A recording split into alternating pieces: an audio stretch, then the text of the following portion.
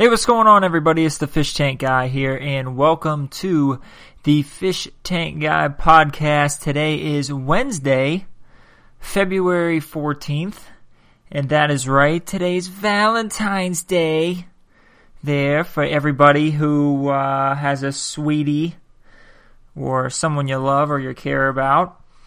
And, so I hope everybody's doing well.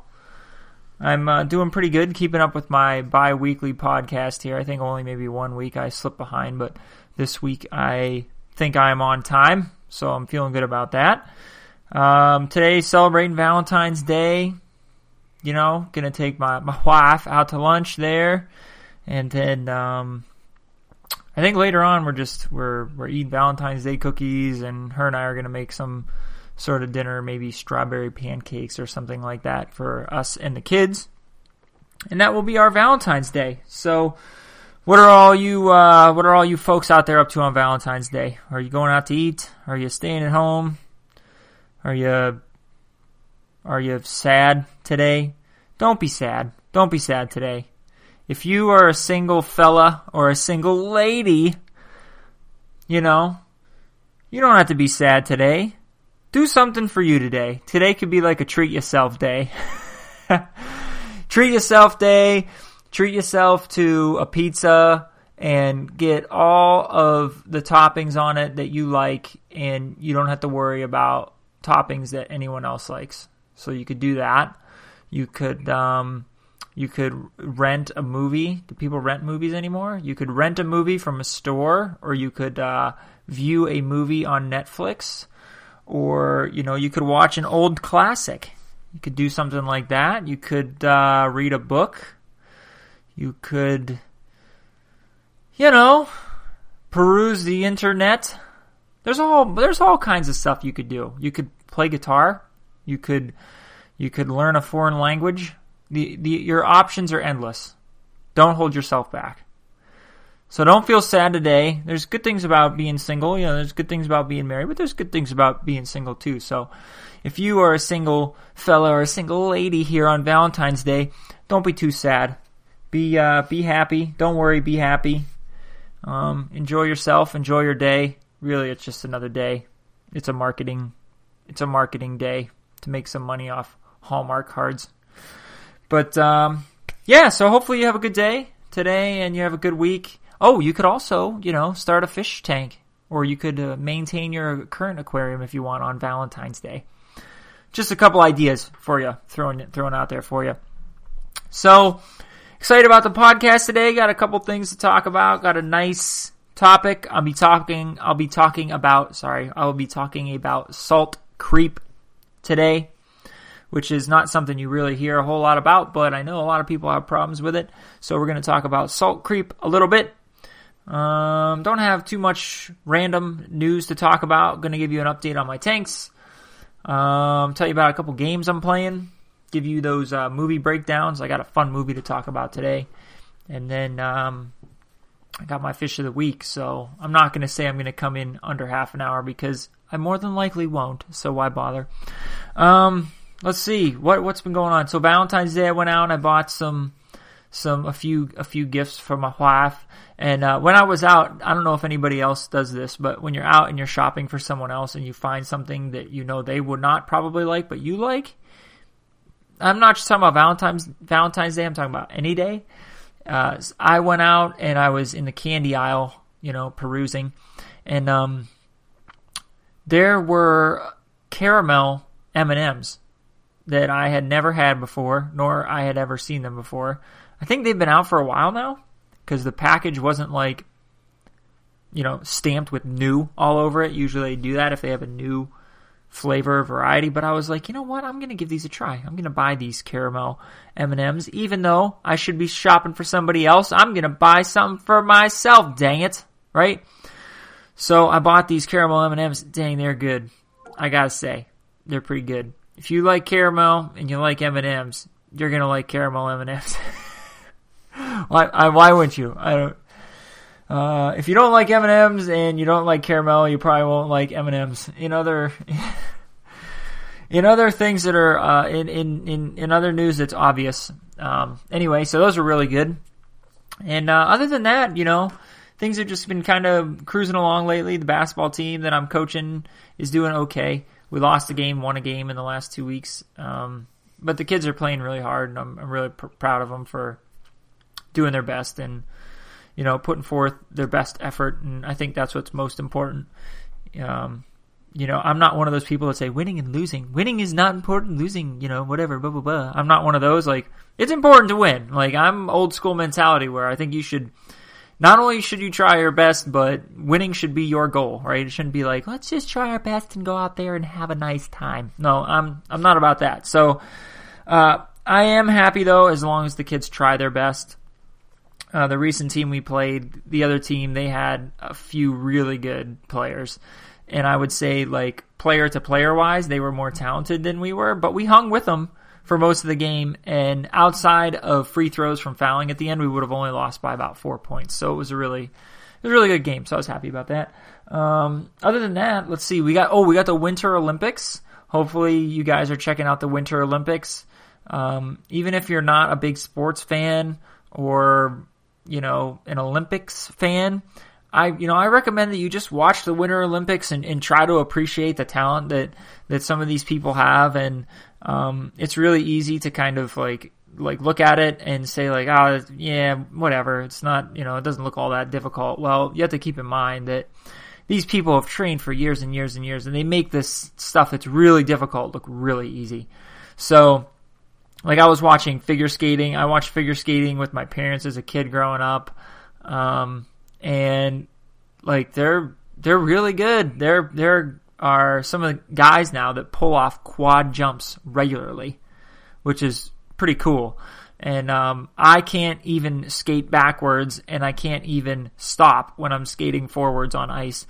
So I watch them and I'm like, wow, this is amazing. How do you even get the guts? That's what I want to know. How do you even get the guts to attempt one of those for the first time? Not even a quad, like a single. How do you get the guts to say like, all right, I'm going to jump and I'm going to spin around and I'm going to land on one foot? I don't know. So good for them. I was watching snowboarding the other night. That's a lot of fun. Downhill skiing, speed skating. There's a whole lot of good stuff about the Winter Olympics. So maybe check it out if it's not something that you've really been interested in before. Just give it a try. Watch it a few nights and try to appreciate some of the athleticism that's really taking place there that they make look very easy. So there, we got that going on. And I don't know, that's about it. Everything else is kind of par for the course lately. It's still cold here in Erie. Cold here in dreary Erie. And we just passed the snowfall record for our city, I believe, for like of all time. So it's been a fun winter, and this train is not slowing down anytime soon. So we'll beat that record in the face with a crowbar before the season is over. Okay, so what else has been going on? Video game wise, I just finished Wolfenstein: The New Order last night. It's a first-person shooter. Originally came out on the 360. I'm playing it on the Xbox One. I gotta be honest with you, the reviews for it were really good. And for me, the first half of the game was really good. But then after that first half of the game, it kind of went downhill. It became very tedious. The enemies were very samey. And the one thing that I don't like about some shooter games is when they don't give you any feedback as to if you're doing any damage. So there are a lot of like robots and, armored enemies, and you'll be shooting at them, and sometimes you are wondering like, am I actually doing damage? Am I going to get past a section? That kind of thing. So that was kind of frustrating. The last boss I thought was like very poorly designed. I thought it was really kind of dumb. And I was disappointed in that. So, I mean, was it worth playing? Yeah. I'd say it was worth playing. But, I wouldn't really give it good marks. And I don't really see it as a game I would go back and play again, even years down the road. just because, by the time I got to the end of the game, like I said, it was like very repetitive. I was just kind of tired of it. It was about a 12-hour campaign. I thought it was about 4 hours too long. Maybe an 8-hour campaign would have been a little bit better, but there wasn't enough variety in the gameplay to keep it interesting, and the environments weren't varied enough to keep it really interesting. So like I said, the beginning of the story, beginning of the game, I was like, oh man, this game is awesome. But by the end, I was like, I'm looking forward to finishing this so I can move on to something else. So not really a good way to feel when you finish a game, but hey, it is what it is. I will say the story was pretty interesting. And for a Wolfenstein game, the story was much more involved than they usually are. Usually they're just running guns, shoot Nazis, and there was a little bit more there this time. But yeah, overall it was just okay. The only other thing, that's basically what I've been playing lately. Me and my buddy finished Dungeon Defenders 2. We beat the last boss, and gotta be honest with you, Dungeon Defenders 1 was much better in our opinion. And now that we've finished the last boss, we don't know if we're going to move on to like the post-game stuff, like the extra maps and the chaos modes and things like that. We might kind of just drop that game and let it die. And then in addition to that, I just purchased a game for the Switch called Golf Story. It's supposedly some sort of RPG game revolving around golf. And I don't know if anybody's played it, but if you have played it, maybe let me know what you thought about it in the comments. And I'm looking forward to starting it. I don't know when I will, but that's something coming up for me gaming-wise. What's next? How are my local tanks doing? Local tanks, they're the only tank. I don't have any remote tanks or network tanks, but my tanks here, my BioCube is doing okay. I'm actually in the process of doing multiple water changes close together because I feel that ever since I've moved, that tank has not quite been right. It hasn't quite been right. It's never been back to its former glory, I would say. The corals aren't puffed up and wide open like they used to be. So I just did a water change last night. I want to try to do another one today and potentially another one tomorrow or the day after. And I'm hoping that will, brighten up the tank a little bit. The 10-gallon tank is doing really well. I can't wait to migrate it over to the fish tank tower. And the Pico Reef is still doing fine. I'm not really paying much attention to it. I just don't have the time right now. So as far as the fish tank tower goes, I haven't made much progress since the last podcast. Everything is plumbed together. I got an improved return pump that pumps an appropriate amount of water up to the top tank. So I'll have good flow through that. And then I actually purchased a heater, and I had to send the heater back because it was a little bit longer than I expected, and I got a shorter heater that will fit in the middle chamber in the sump. So I've got the heater, I've got the pump. I want to mount the hanging LED that I currently have above my 10-gallon tank soon, before I push the stand back so I can drill holes into the overhead wood beams in my basement. Without getting wood chippings all in the tanks and everything like that. So I'm going to try to do that this week. And then I need to coerce my wife to help me figure out what the aquascape should be for quote-unquote her tank that is, she's like, it's not going to be my tank. It's still going to be your tank. And I was like, yeah, but it's like inspired by the way you would like it to look and what you would like in it.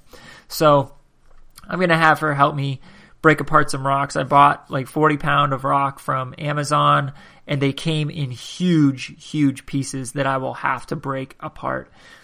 But it'll give us some variety in terms of setting up the aquascape, so I'm okay with that. So I got to do that, and then hopefully I'll make some progress on that next week. So, what else?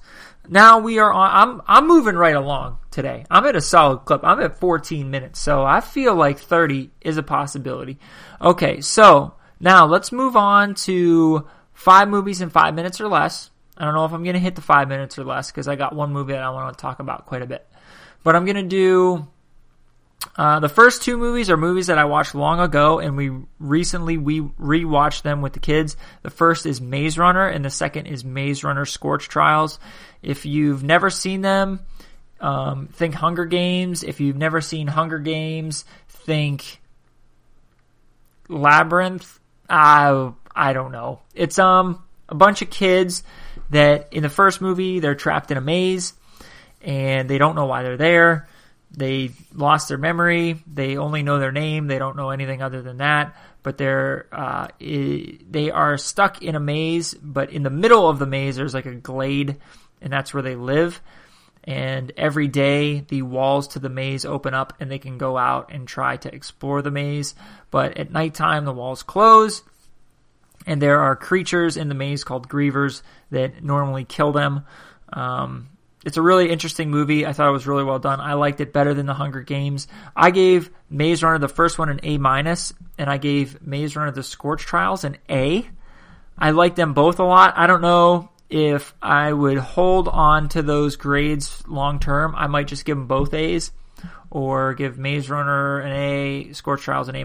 But they're both A-, movies, so they're definitely worth checking out. I really enjoyed those movies. The new one is out in theaters. I haven't seen it yet, but I haven't heard great things about it, so I'm a little disappointed about that.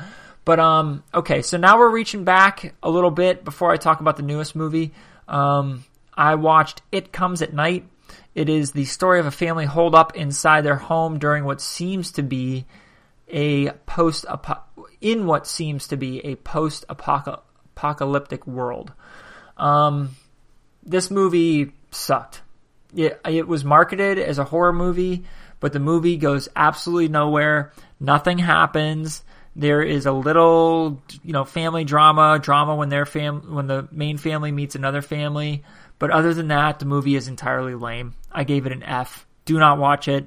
If there's somebody you don't like, have them watch it because it's not good. And then, another movie that I saw, this was back in the end of September, was It. Obviously, It is the remake of the TV series about, and this is just my little synopsis that I jot down, a remake of the TV series about a clown who terrorizes a town feeding on fear. I thought the movie was pretty good. It was definitely not very scary. I thought it was really well done, though. Some of the scenes were a little bit cheesy, and I get that's the way the clown is supposed to be, but it takes away from a little of that fear factor. The plot was a little bit questionable in terms of where the clown was. He was popping up multiple places at what seemed to be the same time. I don't know. So there were some plot holes there that were a little bit odd, but I thought the movie was really cool. Stylistically, it was really neat. The clown looked creepy, but again, the overall feel of the movie is that it just was not very scary, and I like my scary movies to be kind of scary. So I gave it a B, which is a solid grade. B movie for It, the new version of It. Okay, the last movie I want to talk about is The Cloverfield Paradox. This movie is a very, what's the word when one half of people think it's good and one half of people think it's bad? Divisive. Is that the word? I don't know. Divisive, I think. Anyway, The Cloverfield Paradox was released the night of the Super Bowl as a surprise. There was a commercial during the Super Bowl announcing the Cloverfield Paradox movie, announced that it was coming to Netflix, and then we found out it would be available that night after the Super Bowl. I was super excited. I love the first Cloverfield. I loved 10 Cloverfield Lane, and I was really looking forward to this. There had been talks about when it was coming out, there was no release date for it, and boom, they hit us with it. So I was really excited. I did not get to watch the night of the Super Bowl because we watched This Is Us, which was very sad. So we watched This Is Us instead, but we ended up watching the Cloverfield Paradox a few days later. And I gotta say, I really liked it too. A lot of people didn't like it. I'm not sure why they didn't like it. They said, the plot was confusing. They didn't answer questions, and maybe people didn't really understand that the plot was supposed to be confusing. They were not supposed to answer questions. It was supposed to be a movie that was tied into the Cloverfield movies that came before it, but it wasn't supposed to answer questions about anything. It wasn't supposed to necessarily say this happened because of this. right? It was more or less supposed to be wow, these events happened and they could have led to they did lead to the events that took place in the other two movies, but you're not exactly sure what happened. So, in a nutshell, there's a crew that's in a spaceship orbiting the Earth. The Earth is running out of energy. There is a particle accelerator on this spaceship they are trying to fire in order to supply the Earth with unlimited energy. Now, they thought it would take a month. They have fired this particle accelerator over 40 times, and it has never worked. It's been, I believe, like almost 2 years that they've been in outer space trying to get this thing to work. They finally get it to work. It overloads, and all hell breaks loose. Now, I don't want to give too much away, but essentially you're dealing with what could potentially be time being manipulated, and also dimensions being manipulated and joined. So there's a lot of weird stuff going on in this movie, but it's supposed to be weird because these are concepts and things that are primarily rooted in sci-fi fiction, and it's nothing we've ever experienced, right? So they're just kind of making up like what could happen if something like this were to occur in real life. I thought it was really interesting. I thought the ties to the Cloverfield movies were very subtle, but they were cool. There was one that was not very subtle at all that I'm not going to give away, but like at one point in the movie, there is a conspiracy theorist on a TV talking about the Cloverfield paradox, and the potential for monsters and demons to show up. And that person talking about the conspiracy theory was the brother of John Goodman's character in 10 Cloverfield Lane, who was the doomsday prepper, right? Who had his bunker and everything. So I thought that was really cool. There were a couple other subtle hints that, went back to the previous movies, and I really liked it. I gave it an A. Some people are going to be like, dude, what's wrong with you? The movie sucked. But I don't really understand. I thought it was interesting. I didn't know what was going to happen. The problems caused by the overload of this particle accelerator were unique and were unpredictable. So that was really cool. And, overall, I just thought it was a good movie. So I know I went over my 5 movies in 5 minutes or less, but it was worth it to talk about the Cloverfield paradox a little bit. If you guys liked it or you didn't like it, why don't you, put something in the comments below, or maybe shoot me something on Twitter and we can talk about it a little bit. I like to, debate, and I like to theorize if anybody has that kind of stuff, tucked away in their back pocket to talk about. So there are my movie reviews. Okay, so now let's get to the Fish Tank Guy podcast, Fish Tank topic of the week. That is not the name of it. I just said that for the first time. So, what we're going to be talking about today is salt creep. Salt creep is, it's almost inevitable, right?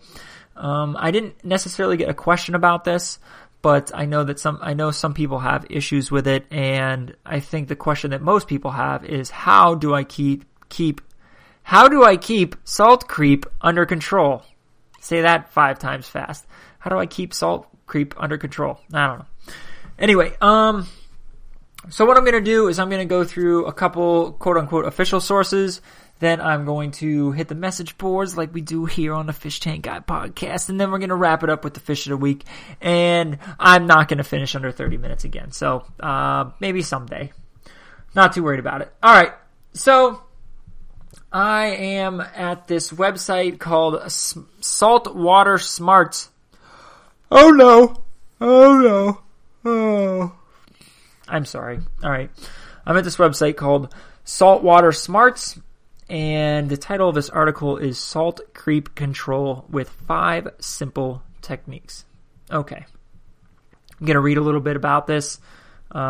It starts with telling you what salt creep is, and then it gives you these 5 tips, or 5 techniques. Okay. Here we go. If you're new to the hobby and haven't yet experienced or heard of salt creep, it isn't the name of some diabolical supervillain wreaking havoc in Gotham City. This is like, fish tank person's humor, right? It's like, diabolical supervillain, salt creep, ha. Rather, it's the crusty buildup of salt that develops on any surface, on or around the aquarium that's exposed to saltwater spray or splashes. such as tank rims, covers, stands, power cords, protein skimmers, overflows, light fixtures, etc. Remember, only pure fresh water evaporates, so when salt water splashes on these surfaces and dries up, all the stuff dissolved in it, i.e. the salt, gets left behind. Without regular cleaning, the resultant buildup will gradually increase in thickness and spread further over surfaces, hence the name salt creep. Alright, here are their 5 techniques. Number 1, minimize surface splashing. Vigorous water movement at the surface of your aquarium is desirable because it helps promote proper gas exchange, but you don't want splashing if you can help it. For instance, you could use air stones or a bubble wand to create water movement. All those rising bubbles constantly bursting at the surface will lead to quite a buildup of salt creep. In contrast, positioning a submersible power head just below the surface will create a nice rolling effect with minimal splashing. Okay? So there's the first technique. Minimize surface splashing. Number 2, put a lid on it. It's like put a ring on it. Put a lid on it. Putting a cover glass on your aquarium will significantly reduce salt creep on surfaces adjacent to or above the tank. Of course, the cover itself will still be vulnerable to buildup, but it's a lot easier to clean just the cover glass rather than every surface around the tank. I should point out, however, that this may not be the best option for reef systems, as a cover glass combined with high-intensity reef lighting can cause the water temperature to climb higher. All right, so there's the second technique. Put a lid on your tank. All right, number 3, clean your light fixture regularly.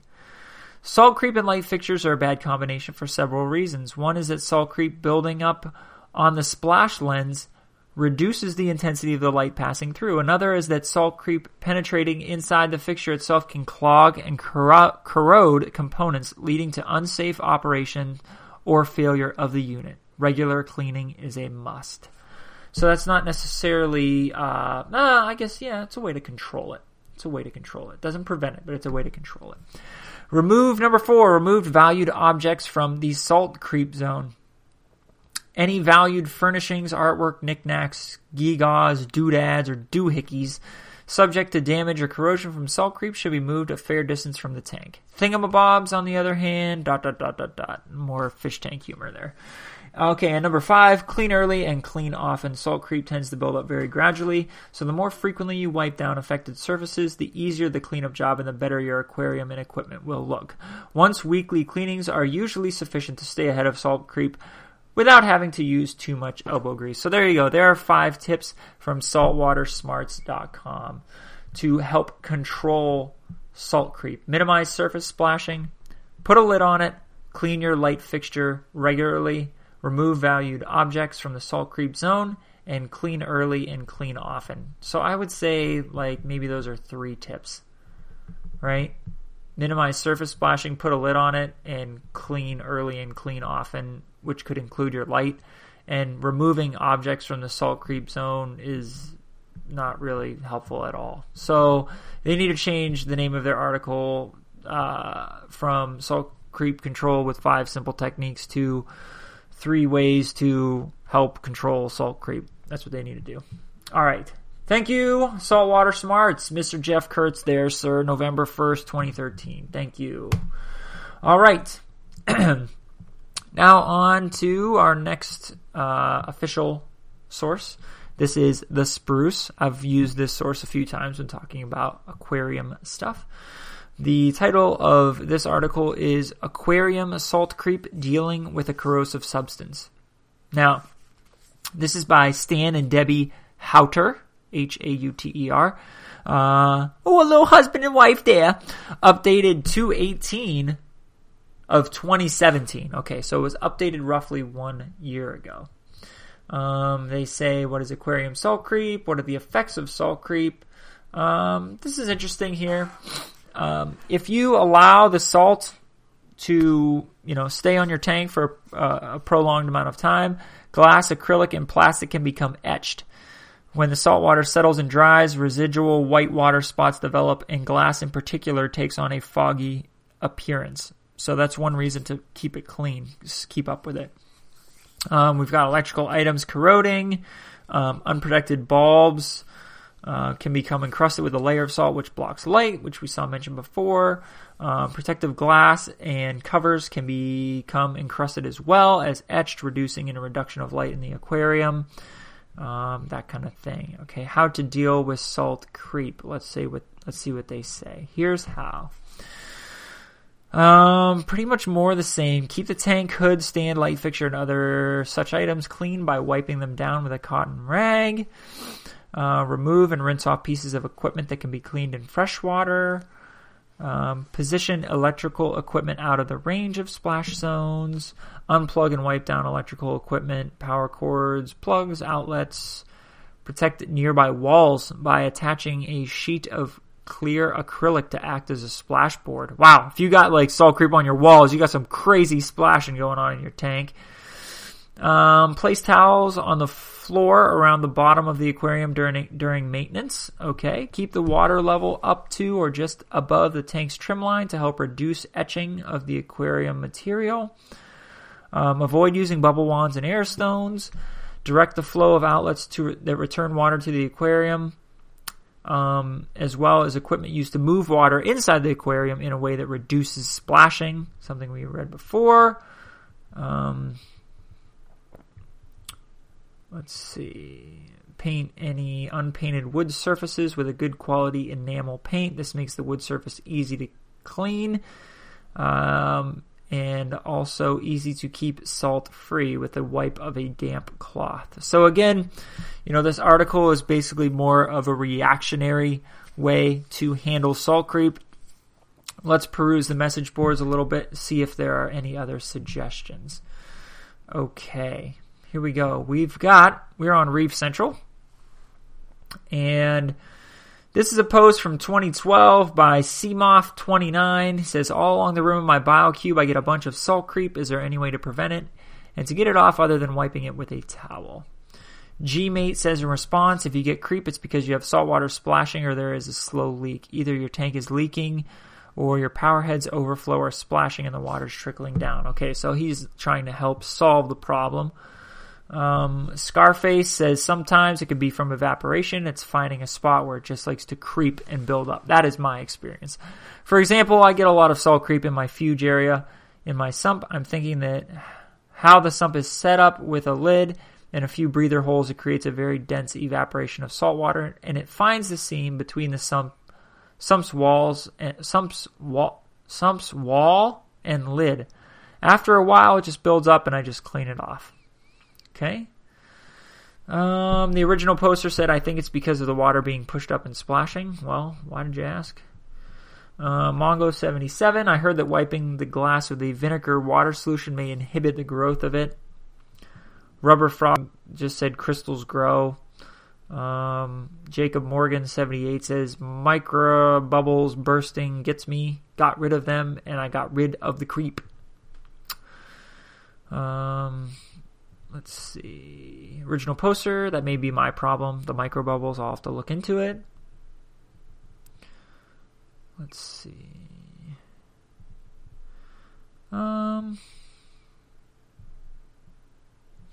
Let's see. Further down the thread, FishKid33, does it affect the salinity in the tank? And I have everywhere besides my display, period. My sump, refugium, and the QT.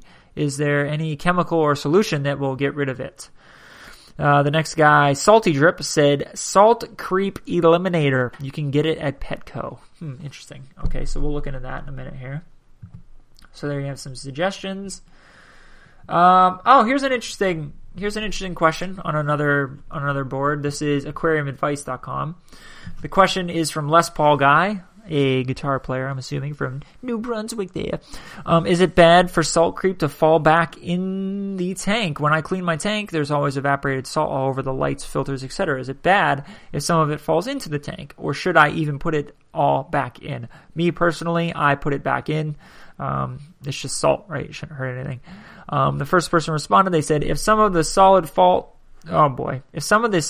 salt falls onto corals, it can burn them. Best to not let it fall back in. Only add salt mixed in a separate container already, never directly to the tank. Yeah, kind of. Some people are just like overly like crazy. This guy confirms it, right? You're talking about salt creep. I usually knock mine back in. I have a full grown SPS tank and never had any issues doing that. So, The next guy, I never had any issues either, though it is annoying. I worked on addressing my salt creep issues by putting pantyhose on everything that water trickled out of. Ugh. So, I mean, in this guy's case, he would rather have pantyhose all over his equipment rather than just clean up his salt creep every now and then. Interesting. Let's see. And this person said, salt creep is generally not a good idea to knock back into the tank. It can raise your salinity depending on how much you knock in. What? Also, any undissolved salt that lands on a coral will burn the coral. Okay, I can see that one more. I've had a few run-ins over the years with chunks of salt creep falling on corals and burning them. It's best to tank a cloth wet with RODI and wipe. It's best to take a cloth wet with RODI and wipe down any surfaces weekly where salt creep is building. This guy, I mean, he loses a point because his grammar's terrible. It's okay. This helps prevent salt falling into the tank eventually. It only takes salt landing on coral for a few seconds to burn it. Now, I can see that point, but his first point of it can raise your salinity. I mean, he does realize that salt creep was salt that was in your water. It's evaporated, and it's no longer in your water. As long as you are topping off your tank with RODI water as you are putting the salt back in, it's not going to raise your salinity. It's going to be the same. So that's kind of silly. That's the end of that thread. All right, let's close that tab. I mean, I think you guys get the point. There's a thing on reeftank.com. I'm not going to read that. I just looked up this salt creep eliminator that this person spoke about. They've got it on Amazon and Marine Depot. There's a couple ones. There's a Kent Marine one and Core Life and another Kent Marine. Let's take a look. All right, the one on Amazon is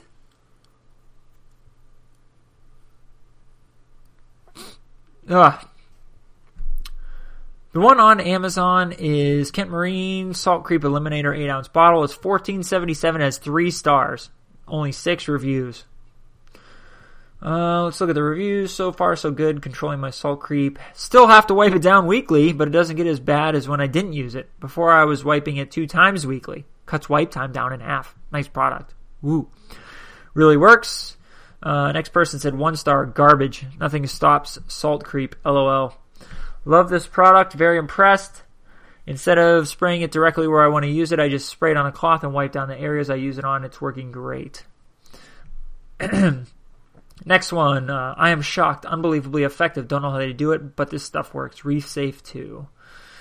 And the final one, 1 star. Didn't work at all. All right, so mixed reviews.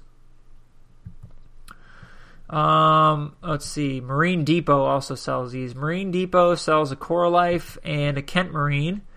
And let's go to the Core Life first. This item has been discontinued. Okay. Well, and let's go to the Kent one. This item has also been discontinued. Oh man, the Kent one has 1 star. Yeah, I wouldn't waste your money. I wouldn't waste your money on this. This salt creep eliminator. Don't even bother. Don't even bother. I don't buy it. It's been discontinued from numerous websites, and I can't find it readily available anywhere else other than one brand on Amazon. And it has mixed reviews. I think what you should do if you have salt creep in your tank is you should look at ways you can reduce the amount of splashing. You should also look at ways to have a more tightly fitting hood or glass cover on your tank that will help cut down. And other than that, you just kind of need to wipe it away every now and then. I had an issue with my BioCube where I would have salt creep all around the rim of the aquarium. And what I found out is that the tank was not level. The tank wasn't level. It was not. It was like the front of the tank was a little bit lower than the back. so it was sloped forward. The water level was a little bit higher than it's supposed to be, and it would come up onto the rim where the lid sits, and that's how the salt creep would form. So if you're dealing with salt creep, your best bet is to try to reduce your splashing, try to have a more tightly fitting hood, make sure your tank is level, and then I would say just try to keep up with it on a weekly basis. Just wipe it away here and there.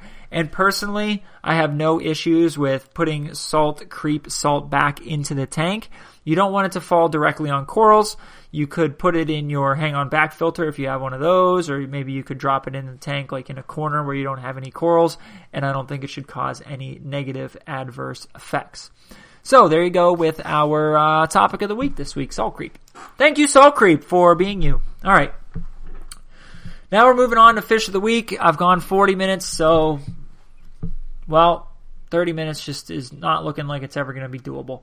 All right, I'm on liveaquaria.com. The fish of the week this week is the flame angelfish, because this fish is dope, man. This fish looks nice. I tell you, it's orange.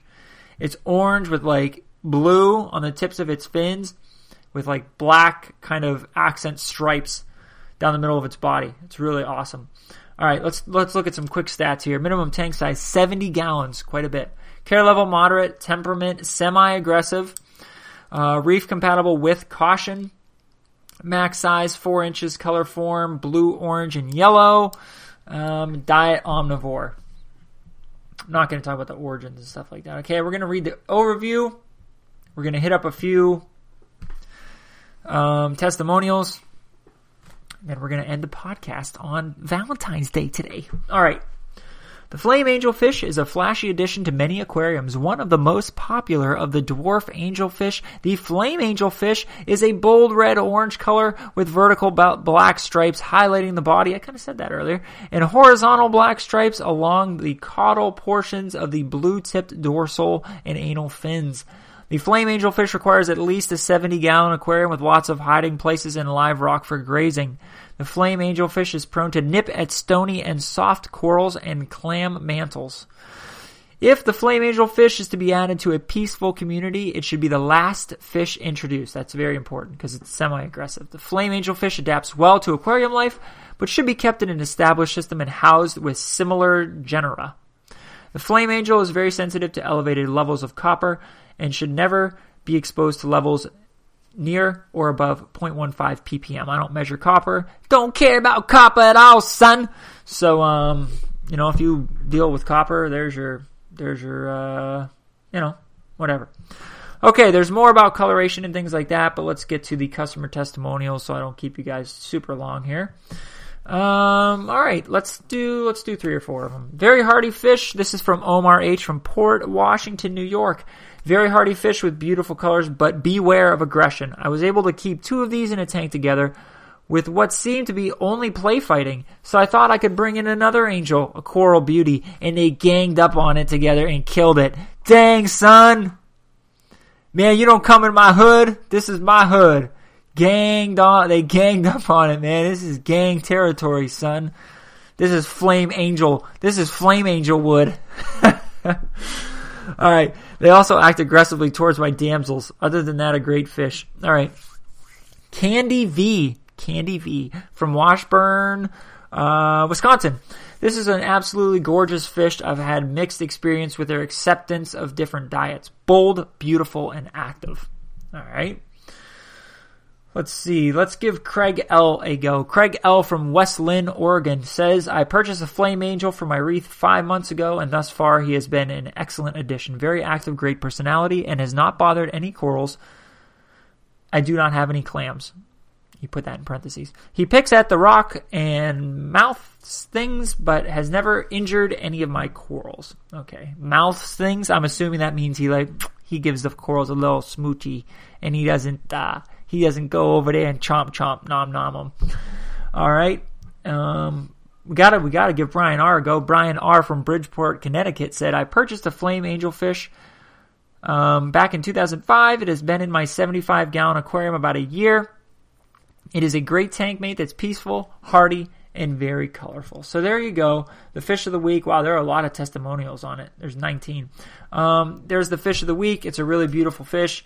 If you have a larger tank and you're looking for a nice fish that has a nice pop of color that you can add to your aquarium, the flame angelfish would be one to check out. So give that a look up on Live Aquaria or wherever you choose to purchase fish, or, if you just Google it, or, maybe you have a local fish store, or you go to Petco, whatever your deal is. Whatever it is, man. Whatever it is, man. Alright, so, okay, that's it. Once again, I'm the Fish Tank Guy. I went about 45 minutes, sorry. I'm the Fish Tank Guy. Thank you so much for checking out this podcast, and also for your continued support on my YouTube channel. My views and my subscribers are on the uppity up, so I'm happy about that. And if you guys have any comments or feedback, or you have any suggestions for a future Fish Tank Guy podcast, I would really appreciate them. As always, you can follow me on Twitter at @RealFishTankGuy. Reach out to me whenever you want. Send me messages. I'm usually really responsive. I've had a couple people ask me about specific issues they've had with their aquariums, and they've sent me pictures, and I've tried to give them some good feedback and help them out. And hopefully I pointed them in the right direction. So that's all I've got for now. I'll see you guys on the next podcast that will be in 2 weeks. Do yourself a favor, watch the Winter Olympics. It's Valentine's Day. Go out with your sweetheart, sit at home, eat a pizza, whatever you want to do.